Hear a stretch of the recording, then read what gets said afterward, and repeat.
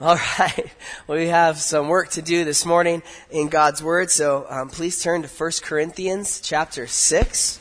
1 Corinthians chapter 6, if you don't have a Bible, there should be a black hardcover one in a seat in front of you underneath, or navigate in your app to the proper chapter. And if I could please ask you to stand as we honor the reading of God's Word this morning.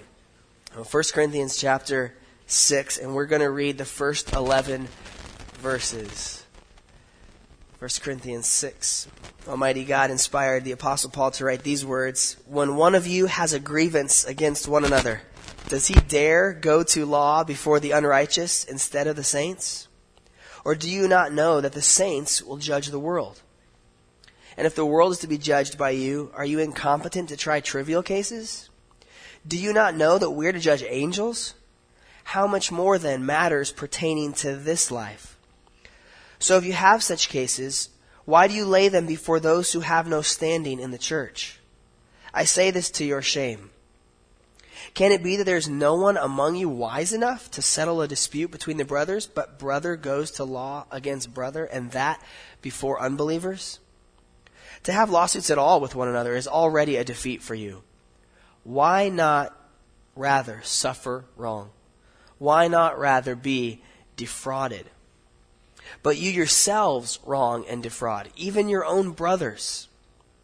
Or do you not know that the unrighteous will not inherit the kingdom of God? Do not be deceived. Neither the sexually immoral, nor idolaters, nor adulterers, nor men who practice homosexuality, nor thieves, nor drunkards."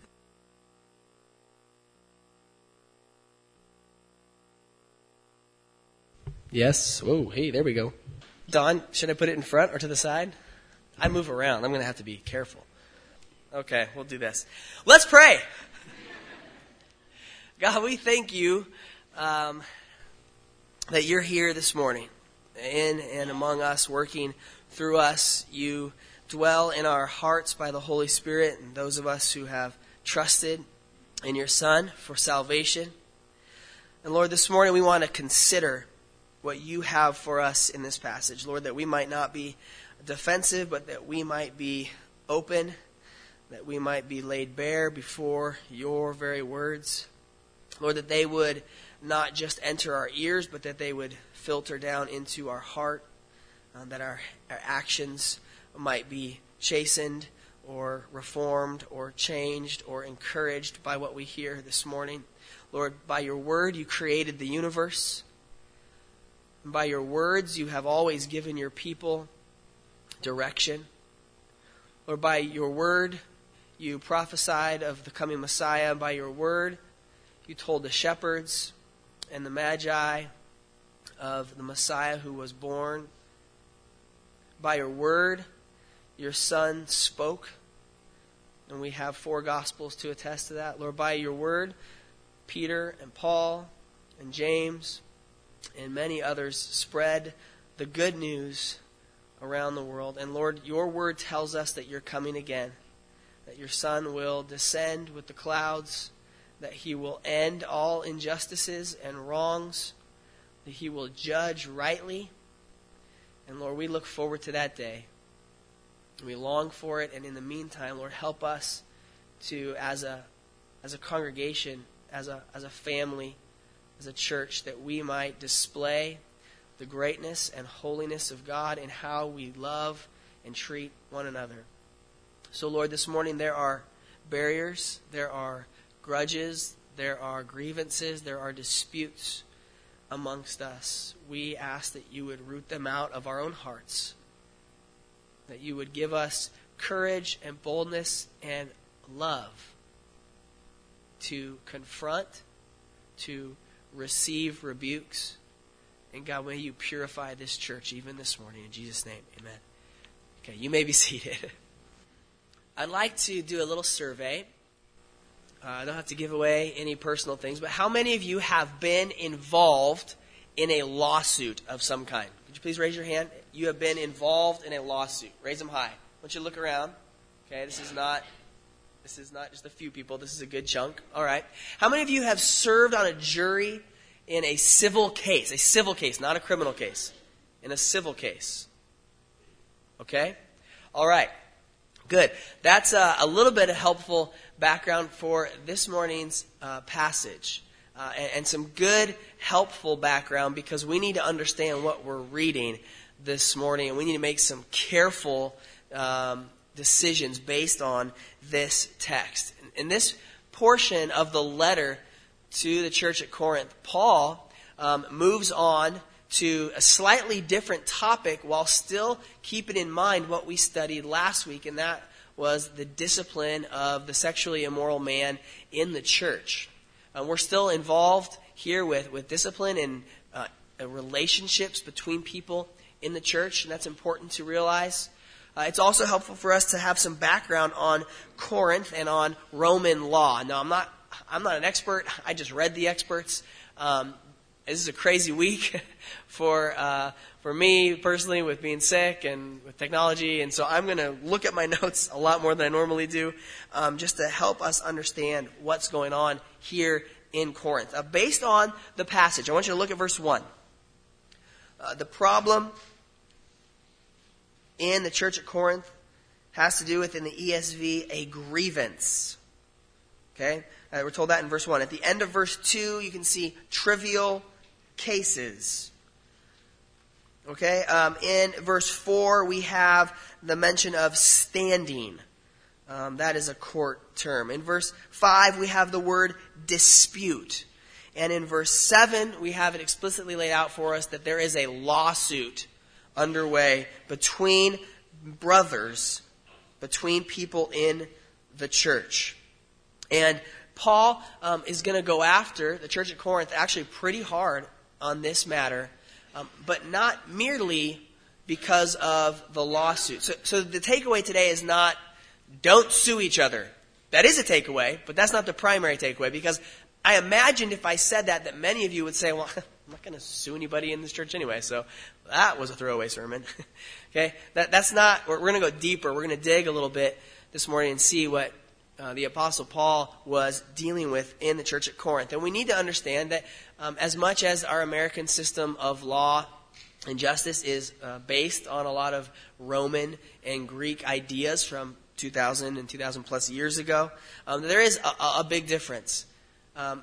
If you've served recently in a court, or if you pay attention to the news, you may have differing views on what the status of our legal system in America is and where it's at. You may be a little discouraged about where things are at in that regard, but I would put before you that we have an incredibly better legal system than most places around the world. There are flaws in our legal system, and there is corruption, no doubt. But it is helpful for us to understand the blessing that it is to have the legal system that we do have here in America. In ancient Corinth, civil cases, which it seems that it seems from the text, this is most definitely a civil case, not a criminal case. In Corinth, many cases involve matters like legal possession or a breach of contract, damages, fraud, injury, things like that. And it seems that at the time that Paul was in Corinth, that the courts had become more and more corrupt in that city and actually throughout the Roman Empire. It was almost impossible to sue up. You understand what I mean? If you were of a lower status, it was almost impossible for you to sue somebody of a higher social status. Pastor Ron has talked about this as we've gone through the book of 1 Corinthians so far, about the patronage system and what was going on in Corinth, that you had wealthy people who were also higher up in society would support and be patrons for those who were artisans or perhaps who needed a loan or who needed help with their business, and that created a dependency between them. And so this was actually rampant throughout Corinth, and the courts had become basically bought by most of the upper class.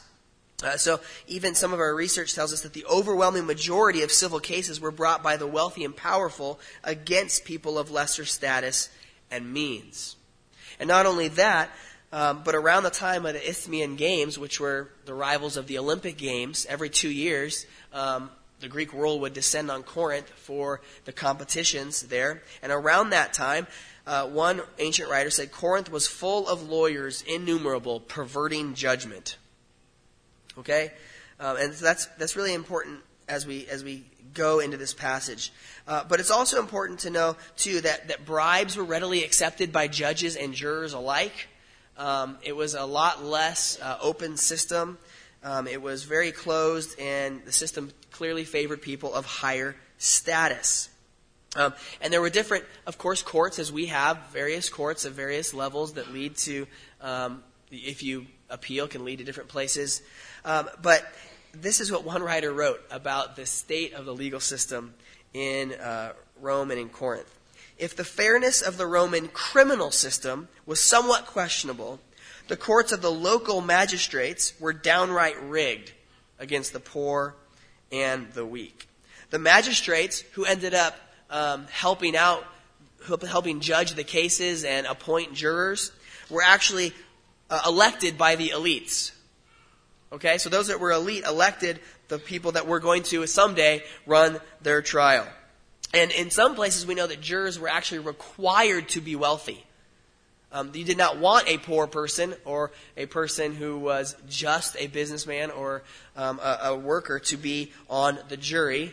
They needed to be wealthy. And so in Corinth, the modern notion of equal standing before the law did not pertain. It wasn't there.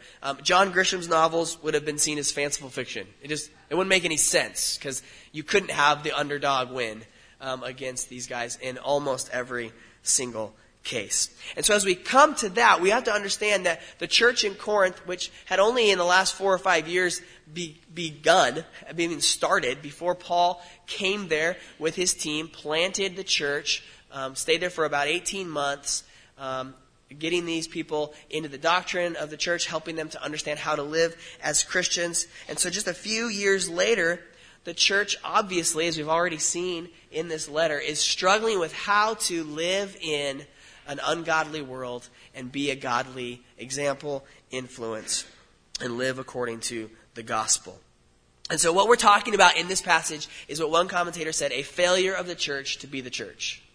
Paul is addressing the church's failure to be what it is professed to be. And so we enter into the first 4 verses. I'd like you have a blank page of notes. Verses 1 through 4. Our family feuds need to be settled before the right court. If you're taking notes, verses 1 through 4, family feuds need to be settled before the right court.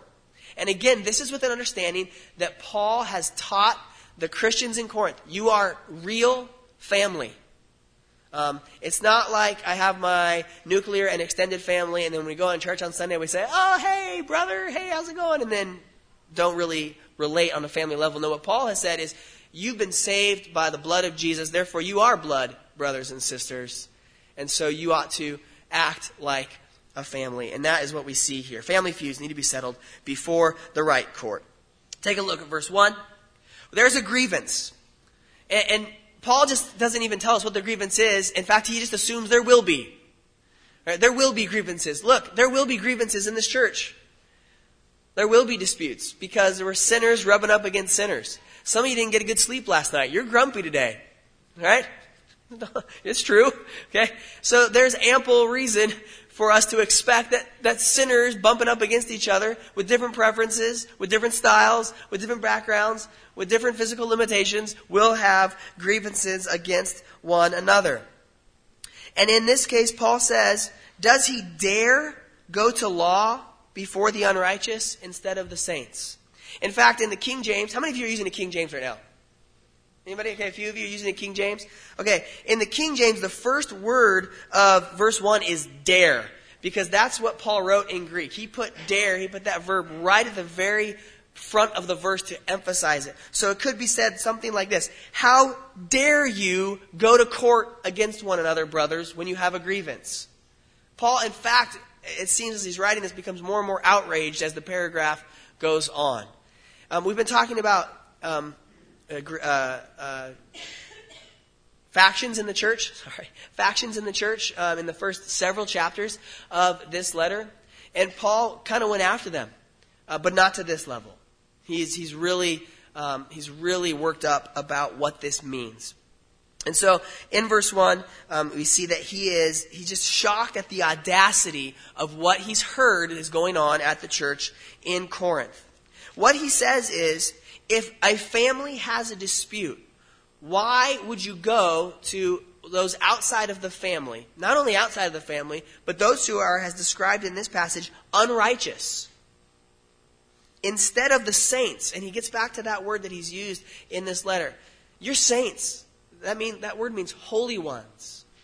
You are belonging to God. You're different. Why would you take a dispute outside of the church? He's just absolutely blown away that this would happen. And in fact, we know that the word grievance here, used in Greek, is the most common litigation involving property disputes. So very, very likely this is some kind of property dispute, and as we'll see later, involving finances. Okay, that money is on the line. And if there's a grievance like this, shouldn't we take it to the saints rather than the unrighteous judges? And so then in verse 2, Paul uses a phrase he will use throughout chapter 6. We'll see this next week as well. He says, do you not know? Okay, he's using a rhetorical device to get them to think. They should know this. He's assuming that they do, but he's reminding them. And it's probably tinged with a little bit of sarcasm as Paul uses this. Do you not know that the saints will judge the world? And if the world is to be judged by you, are you incompetent to try trivial cases? This is an argument from the greater to the lesser. Okay, if you as saints will judge the world, then these trivial cases, these cases involving normal matters of everyday life, can't you deal with those? Can't you take those? And this idea of the saints judging comes to us from Daniel 7:22. So later on today or this week, if you want to look at the book of Daniel, this is the prophecy involving the Son of Man who is to come and how he's going to set up his kingdom. And involved in that setting up of the kingdom, Daniel says the saints, the believers, will actually somehow, we don't know exactly how, will assist in judgment. So there is some kind of role for the saints to play in judging the world. Okay? This also comes up in Jesus' teaching in Matthew 19 and also Luke 22. So Matthew 19 and Luke 22, Jesus also mentions that the saints will judge. This also comes up in Revelation 20 in our discussion of the millennium and what happens at the end of time. The saints will help in judgment. And so what Paul has done here is actually said, he said, you've been made new. You've been changed. And this will lead on a future trajectory to someday you will be judging the world. And so somehow, in Paul's mind, the future has actually come back to now and plays a role in today. That because of this one day happening, then right now, you are competent, you are able as a community to try these cases without taking them to the legal authorities. Move on to verse 3. He says it again. Do you not know that we are to judge angels? And that's a shocking statement. We don't see a lot of this in the rest of the scripture, so there's kind of some conjecture here. But Paul clearly says that we will be in charge of judging angels. That would be fallen angels, demons that have turned away from God. We see in Jude verse 6 that there are some demons who have been locked away and are awaiting judgment. So what would appear to me is that someday you and I will stand these angels will stand before us, and we will somehow, with the Lord, judge these angels. And if we're going to judge angels, look at his argument, how much more then matters pertaining to this life? If God is going to qualify you to judge angels, then you can take on the things of this life. And that's just a very basic Greek statement that just meant stuff, things, matters, not matters of huge importance, but just kind of the daily things that happen. So this argument helps us to understand that Paul had an expectation that in the church, disputes and grievances were to be taken care of as family business. Now, if you have an NIV, a 1984 NIV, verse 4 looks a whole lot different. I don't have a lot of time to explain that, but that just has to do with how the interpreters decided to translate that. I think that the ESV is a better way of putting that. There's disagreement there. The other option would be that verse 4 indicates that even the lowliest in the church should be judges. I think that the point is well taken. that in verse 4, Paul is saying on some level that the church is able, the church is gifted even, to take care of these disputes among ourselves. In fact, it was highly inappropriate in the Roman world for an intra-family affair to be taken to court. That would have dishonored and shamed that family immensely. It would have brought that entire family down in social standing. People would have looked at the patriarch of the family with shame. They would have lowered their estimation of him if he had allowed this intra-family debate to get out. Not because we're trying to keep something bottled up and try to block out who we are, but because we're family. And because family relations ought to be able to lovingly work with one another to resolve disputes. Now, at this point, I would like to say that that's why there's a big difference here between a civil case and a criminal case, or something going on between people that's a dispute about a lawsuit, and a difference between something going on that's criminal. So we would say if there is something criminal going on in a family or in a situation, that you're not to say, well, I can't do anything about it because 1 Corinthians 6 says I shouldn't take it to the authorities. No, Paul in Romans 13 and Peter in 1 Peter 2 and Paul throughout the book of Acts uses his Roman citizenship, uses the rights that he has in various ways because they are his to use. But normally he does that when dealing with the secular authorities. If there was something going on inside of the church, it was to be kept there and to work on it. If it was in a civil way or if it was a dispute. However, there's crime going on. If someone is being beaten, if someone is being abused, we're not saying stay silent, let's let the church take care of that. There's a crime being committed. And so what I would say is if there's a child being abused or a wife being abused, that person needs to get out, they need to call the authorities, and they need to call the elders. That's the difference between what's being taken care of here in 1 Corinthians 6 and what's happening if a crime is being committed. We don't say, well, that pastor sexually abused that little boy, but let's just take care of that inside of the church. We've seen how that's blown up, correct, in our culture? We've seen the evil that has happened by keeping things under wraps like that. So this is not referring to crimes being committed. This is referring to lawsuits which stem from disputes and from grievances with one another. Okay, so let's move on to verse 5. And Paul says something very, very direct to the people of the church at Corinth. He says, I say this to your shame. And to us that sounds like, well, shame on you, right? Okay, but that's not the culture that Paul lived in. Everything hinged on honor and shame. And that was how you were viewed in society, and is how you were able to operate in society, whether or not you were honored or shamed. In fact, back in chapter 4, if you want to turn back a page, or it might just be on the other page, just look across 1 Corinthians 4, verse 14. When dealing with all the factions and the division in the church, Paul said in 4:14, I do not write these things to make you ashamed, but to admonish you as my beloved children. So even the tone here has shifted. Here he says, I am going to shame you. I say this to your shame. He wants to deliver a very direct message to the church at Corinth that this is shameful and they ought to be aware that it is.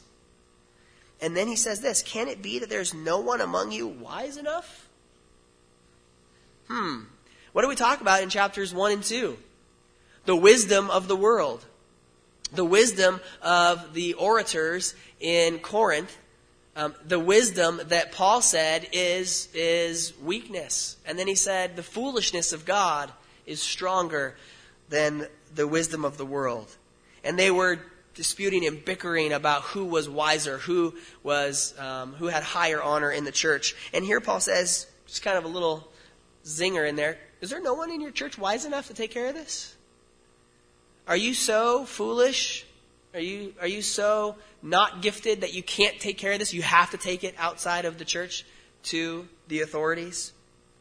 Can it be there's no one among you wise enough to settle dispute between brothers? But verse 6, here's what actually was happening. But brother goes to law against brother, and that before unbelievers. So here's the problem with this whole situation. when this goes outside of the church to the court, inevitably, in a lawsuit, someone is accusing someone else of a wrong. And when it is a brother and a brother inside of a church, there is an explicit understanding that one brother is accusing another brother of wronging him. And so now we're going to go before unbelievers and expose this to the watching world. Because, make no mistake, the world is watching. Anyone see the Newsweek magazine last week?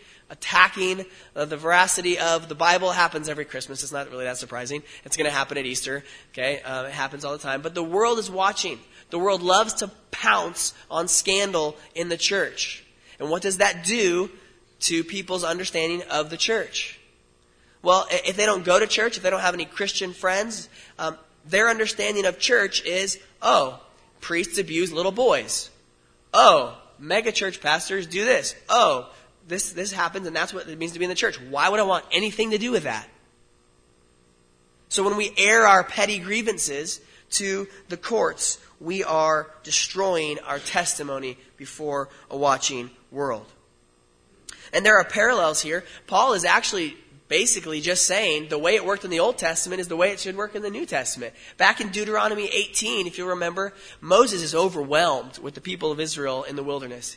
He just can't handle all of the disputes going on, and he's the only judge. And so from sunrise to sunset, he's got people coming before him with disputes, and he's just sick and tired of dealing with these people as the only judge. And his father-in-law comes in and says, hey, Mo, here's a little problem. You can't do this. This is not good for you. This is not good for the people. Appoint lower judges. And so Moses goes, that's a great idea. And he sets up lower courts. And he only receives, the ones that have been appealed up to him. All right, he basically is acting as the Supreme Court. And so Paul says we've got to be able to handle disputes within the church. And Jesus said this in Matthew 18. Jesus gave us a very clear step-by-step process to deal with sin and dispute in the church. If your brother has sinned against you, by yourself, go and deal with it. If he will not listen to you, go get 2 or 3 witnesses and come back. If he will not listen to you, go here and then take it to the church. They won't listen to the church. It'll be to you as a heathen, as a tax collector. This is church discipline, what we talked about last week in 1 Corinthians chapter 5. There ought to be ways that we can handle disputes with one another inside the church because Jesus died to forgive our sins. Jesus did not die to make a church full of squabbling people that can't handle stuff. He gave us the Holy Spirit to empower us to live the lives we're supposed to live, which means He's given us the Spirit and the power and boldness to confront sin, and He's given us the Spirit to allow us to be humble enough that when we are confronted that we say, yes, you're right. I'm sorry. That was wrong. So we are empowered to do both of those things. And the church at Corinth, which was incredibly gifted, Paul said that in chapter 1, and when we get into chapters 12, 13, and 14, they have all kinds of spiritual gifts. They're an amazing congregation, which speaks even more to their lack of being able to deal with these problems. When we get to verses 7 and 8, we get to another point that Paul has to make, and I think that this is just incredibly important. Verses 7 and 8, if you're taking notes, sometimes winning is losing, and losing is winning. Sometimes winning is losing, and losing is winning. Watch the radical nature of what Paul teaches the church at Corinth in these verses.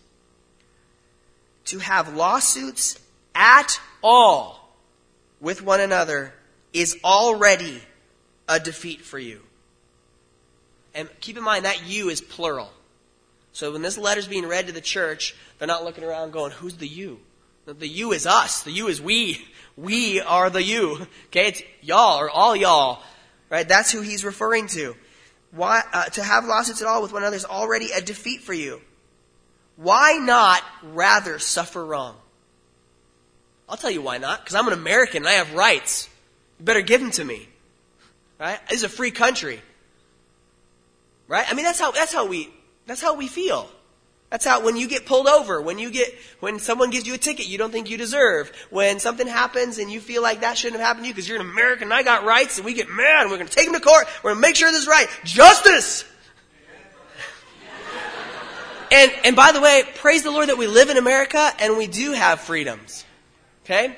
However, Paul in multiple places in the New Testament says, don't use your freedom in a wrong way. Do not abuse your freedom.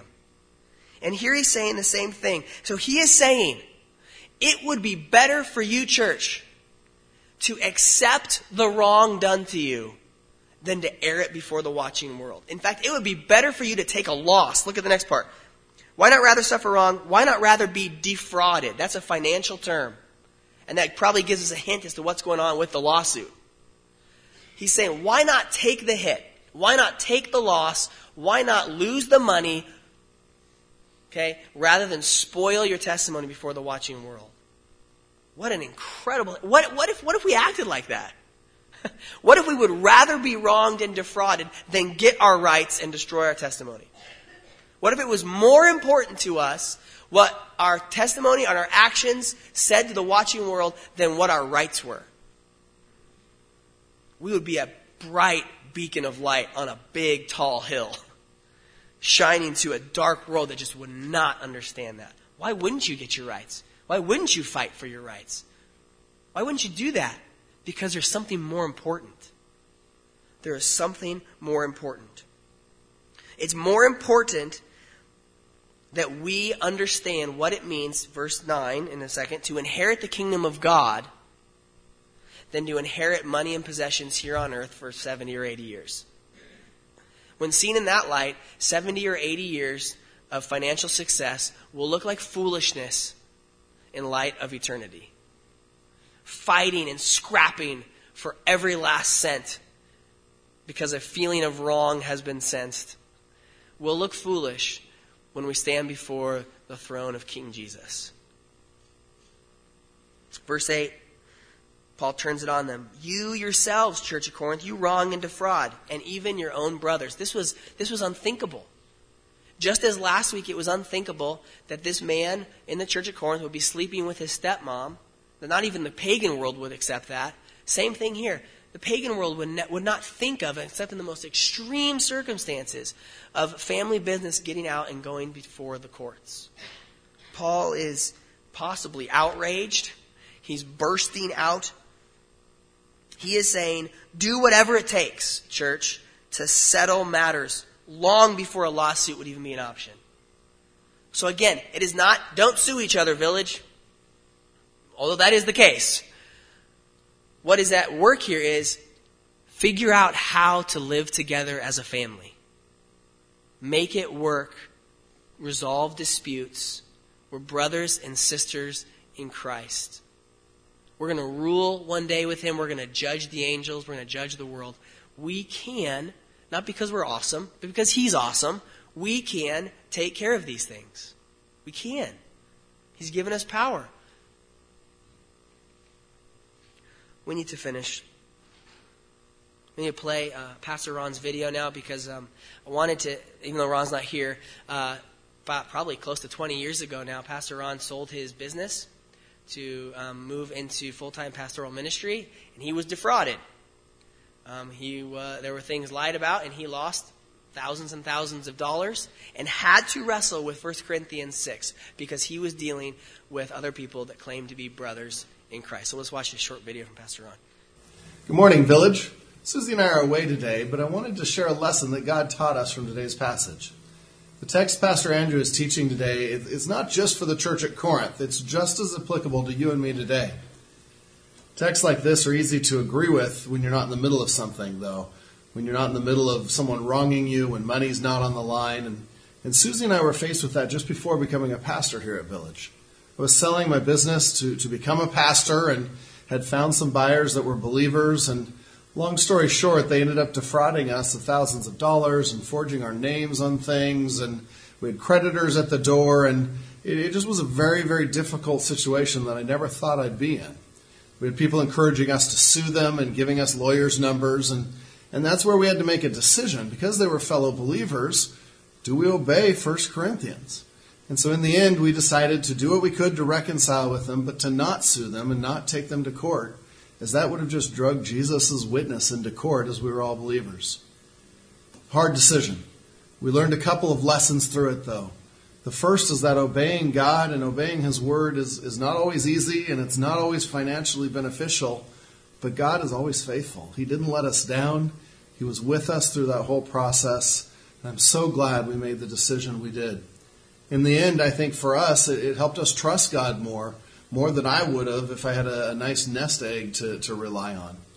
Second lesson, and maybe the more difficult of the two, was we had to learn to forgive them and let it go, let the situation go, and let God handle it. They never acknowledged what they had done, and so it was a long process and one that we needed God's help to do, to release it to Him. But in the end, there was freedom in knowing that Almighty God is handling it, and I don't have to. Never be afraid to obey God's Word. It may not make sense to the world, but that's where an awesome opportunity comes in to be a light to the world and to show them who Jesus is. Nothing is more important than God's glory. All right, so even there, our own pastor has been involved in a situation like this and learned many tough things from it.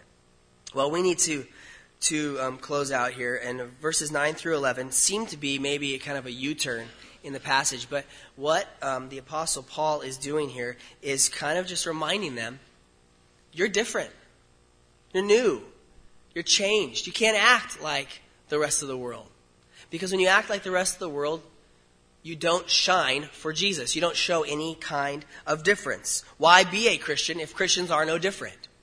Why desire forgiveness if forgiveness doesn't change anything? Why look for salvation if salvation doesn't change the way that we live? And so in these verses, Paul actually points out 10 sinners. Notice he's not pointing out sins. These are nouns. These are people that live habitually in these sins. So what he does not say is people that won't inherit the kingdom are people that are sexually immoral once, or people that practice homosexuality once, that people steal once. What he's saying is that when lives are characterized by unrepentant, repeated, rebellious sin, that is evidence that there has been no change. Because look at verse 11. This is one of the greatest verses in the whole Bible. After naming all of these sins that were rampant in Corinth, he said, and such were some of you. Or it could be better said, this is what you used to be. Remember Corinth? Remember Corinthians? This is what you used to be. But you were washed. You were sanctified. You were justified in the name of the Lord Jesus Christ and by the Spirit of our God. There has been a change. So no longer can you just act like the unrighteous. You'll notice in verse 9 that he mentions the unrighteous, which is how he started in verse 1. How dare we take disputes and grievances to the unrighteous outside the church? And then in verse 9 he says, here's what the unrighteous are like. They're like the ones that won't inherit the kingdom of God. They'll be standing on the outside when the kingdom comes.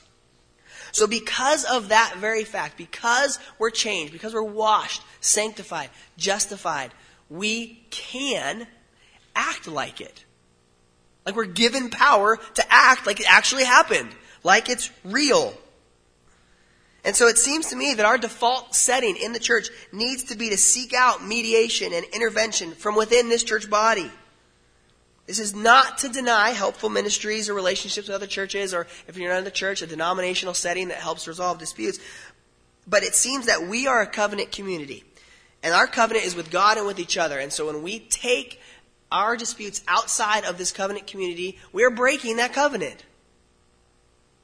Because we're not acting in line with the way that Jesus has set up the church to be. We need to think very clearly about how we do that. And that leads us right into the Lord's Supper that we're going to celebrate now.